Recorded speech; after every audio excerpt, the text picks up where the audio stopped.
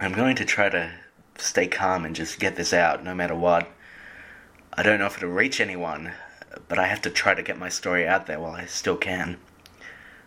My name is Brad Symington. For the past few years, I've lived my life as something of a rambling man, moving from city to city, following the freeways, never settling in any one place for too long. I bought a combi van, cheap, at a police auction shortly after my 19th birthday, and I've never looked back. I don't shower as much as I'd like to, and I work wherever they'll take a young, able body who won't ask many questions, so I've rarely had to settle in one place for longer than a week. I grew up in the town of Springfield, Illinois, and something about that place just never sat right with me. After all these years, I've still never worked out how to explain it exactly. It's something in the way people talk, the jokes they tell, how inconsequential time can feel in a town like that. I aged, but somehow my father never did. He simply grew angrier and stupider. His hair never grayed, and although he drank every day, he never put on any weight. He never lost any either. He seemed to be in a state of stasis. There were other issues, strange problems that no one else seemed to recognize. But I've left now, and I've never looked back. In the years that have followed, I've been to Springfields all over the country. Not everywhere I've stopped in was a Springfield, but it's the Springfields that I'm most drawn to. It's in Springfields that I've had my worst fights, my strongest moments of clarity, the most intense of my brief friendships and relationships. I lost my virginity in Springfield, Missouri, just a month after I set out. Her name was Delilah, and she asked if she could come with me the rest of the way. I didn't yet know what the rest of the way was, but I said sure, and she ended up hopping out in another Springfield, this time in South Dakota. I don't know who or what she left behind exactly. I remember very clearly how she told me she had found the right one. There was a sparkle in her eye, but it wasn't necessarily one of joy or fear. It was just the truth for her. She had found the right one. I didn't understand it at the time, but I certainly do now. It took me years to find the Springfield that felt like my Springfield. Honestly, I didn't even realize that this was the quest that I was on until it ended. I got beaten half to death outside a bar in Springfield, Nebraska, over a political argument of all things. Not about the modern American political situation, though. It was an argument about old prime ministers of England. While I was in Springfield, Idaho, all anyone would talk about was a man who had died trying to jump a ravine on a skateboard, struck by some kind of hyper-specific lunacy. In the former mining town of Springfield, California, I attended a meeting where a traveling showman convinced the town's tiny population that a monorail would lead to an economic boom. I saw a headline about a monorail accident a full year later and refused to read the article. I arrived here in my Springfield 3 weeks ago after years on the road.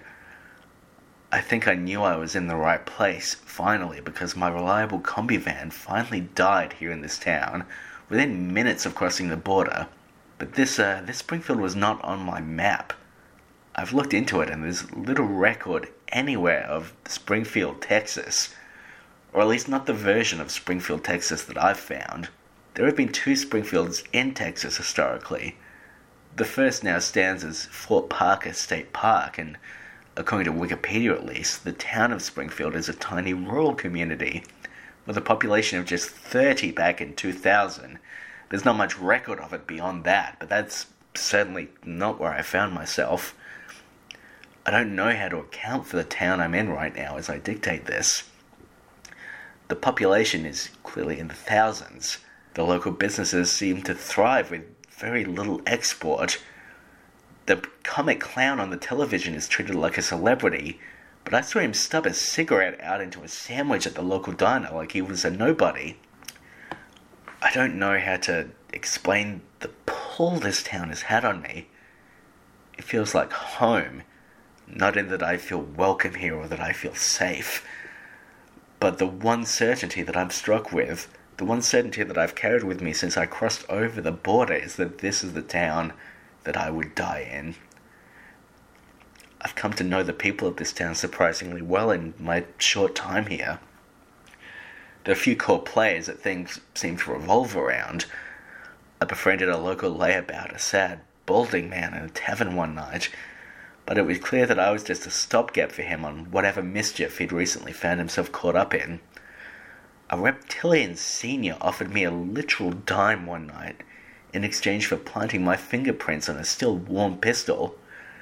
I later found out that doddering maniac was the owner of the local nuclear power plant, which somehow powers the entire town. Things are off in this Springfield. There's a tinge to the skin of its inhabitants, as though jaundice is setting in. Everyone does their food shopping at a single exorbitantly priced convenience store, which is run by a man doing what is very clearly an imitation of an Indian accent. And I don't know how to put this, but the town's geography repeatedly changes and shifts.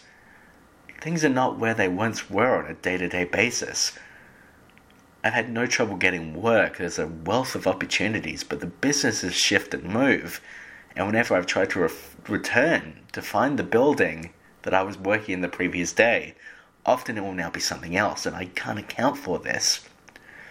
Perhaps I should have been more scared by these shifts and these changes. If I'm being completely honest, though, it never registered with me as being wrong until this very moment. But other things about this town struck me as malevolent from the very beginning. There is a sickness in Springfield, and it calls to me. Perhaps I should have wanted to leave the moment I started to smell it in the air, but I didn't. When I heard a scratch-voiced man howling over the local radio one night, saying that he was seeking to fund locking an infant into something that he called the Monroe box, I know I should have flinched, but I didn't. The fact that most of the people here seem to be missing a finger upset me at first, but I shrugged and somehow justified it to myself. It's like the water is just slightly poisoned here, and the changes have come so gradually that no one even noticed. Yesterday, though, I believe I found the source of the town's sickness. I was hauled into the town jail on a thin pretext, one not worth getting into. Suffice it to say that I was just happy to have somewhere to sleep that night. The town jail is set up so that once you're in a cell, you can't see the other cells. Or at least it was on the night I spent there, although I can't say for sure that that's always the case. I was looking forward to a good rest, but in the cell next to me, all night, I could hear muttering and faint laughter, and at one point, what sounded like pneumatic pistons, followed by the hard crunch of a body against the ceiling. The next morning, we were both let out of our cells. They opened my neighbor's cell first, giving him strict instructions not to return to somewhere called Death Mountain.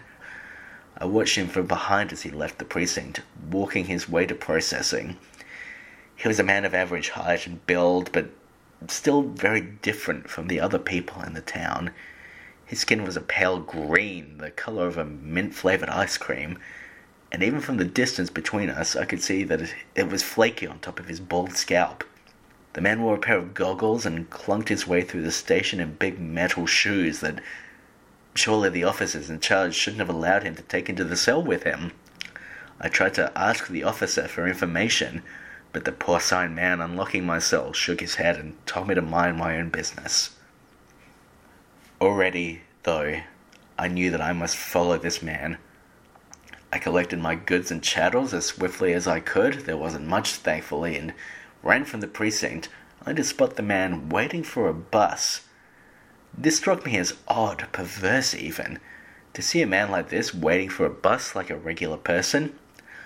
I jogged to the stop just in time to get on the same bus as my target, and as he got on before me, he checked with the driver to make sure that the bus would stop at the base of Death Mountain. In my time in Springfield, I'd spied no such mountain, but I did not put it past the town that such a thing might materialize in some dark corner of the map. I followed my quarry and got off at the same stop as him, keeping my distance as he ascended the path up the mountain. I can't say for sure why my heart was so set on following this man, but I know that I did so with no doubt, no questioning or second guessing. This was the path I'd been set on to see through. It was a long walk, and I had to keep my distance from the man, who would occasionally stop to rub his hands together and softly giggle and mutter. I must have followed him for an hour and a half. Honestly, it could have been longer. His lab was a monolith etched into the side of Death Mountain. I worried at how I would follow him in, but there was nothing special or secure about the entrance. 2 giant wooden doors, complete with a fanciful "bless this mess" doormat. I kept my distance, slipping in quietly a full minute after the man had entered. Immediately inside, I encountered yet another perversion, a trophy cabinet filled with high school ribbons and certificates, photos of the man in front of what I suppose must have been his inventions, his diplomas, doctorates in physics, biochemistry, and of all things philosophy. He had scratched out his first name on all of them, and all that remained was his title, Dr. Colossus. My head is fuzzy now on some of the details. I felt guided through his lab by forces unseen, strangely indifferent to the horrors I witnessed behind glass, splattered across tables, etched into the walls of empty rooms. I remember a chamber with a man-bee hybrid that screamed at me in Spanish. Another door was simply labeled Mole Man. I remember seeing a man around town a few days earlier, walking around Springfield's Central Promenade, asking if anyone had seen someone named Norman.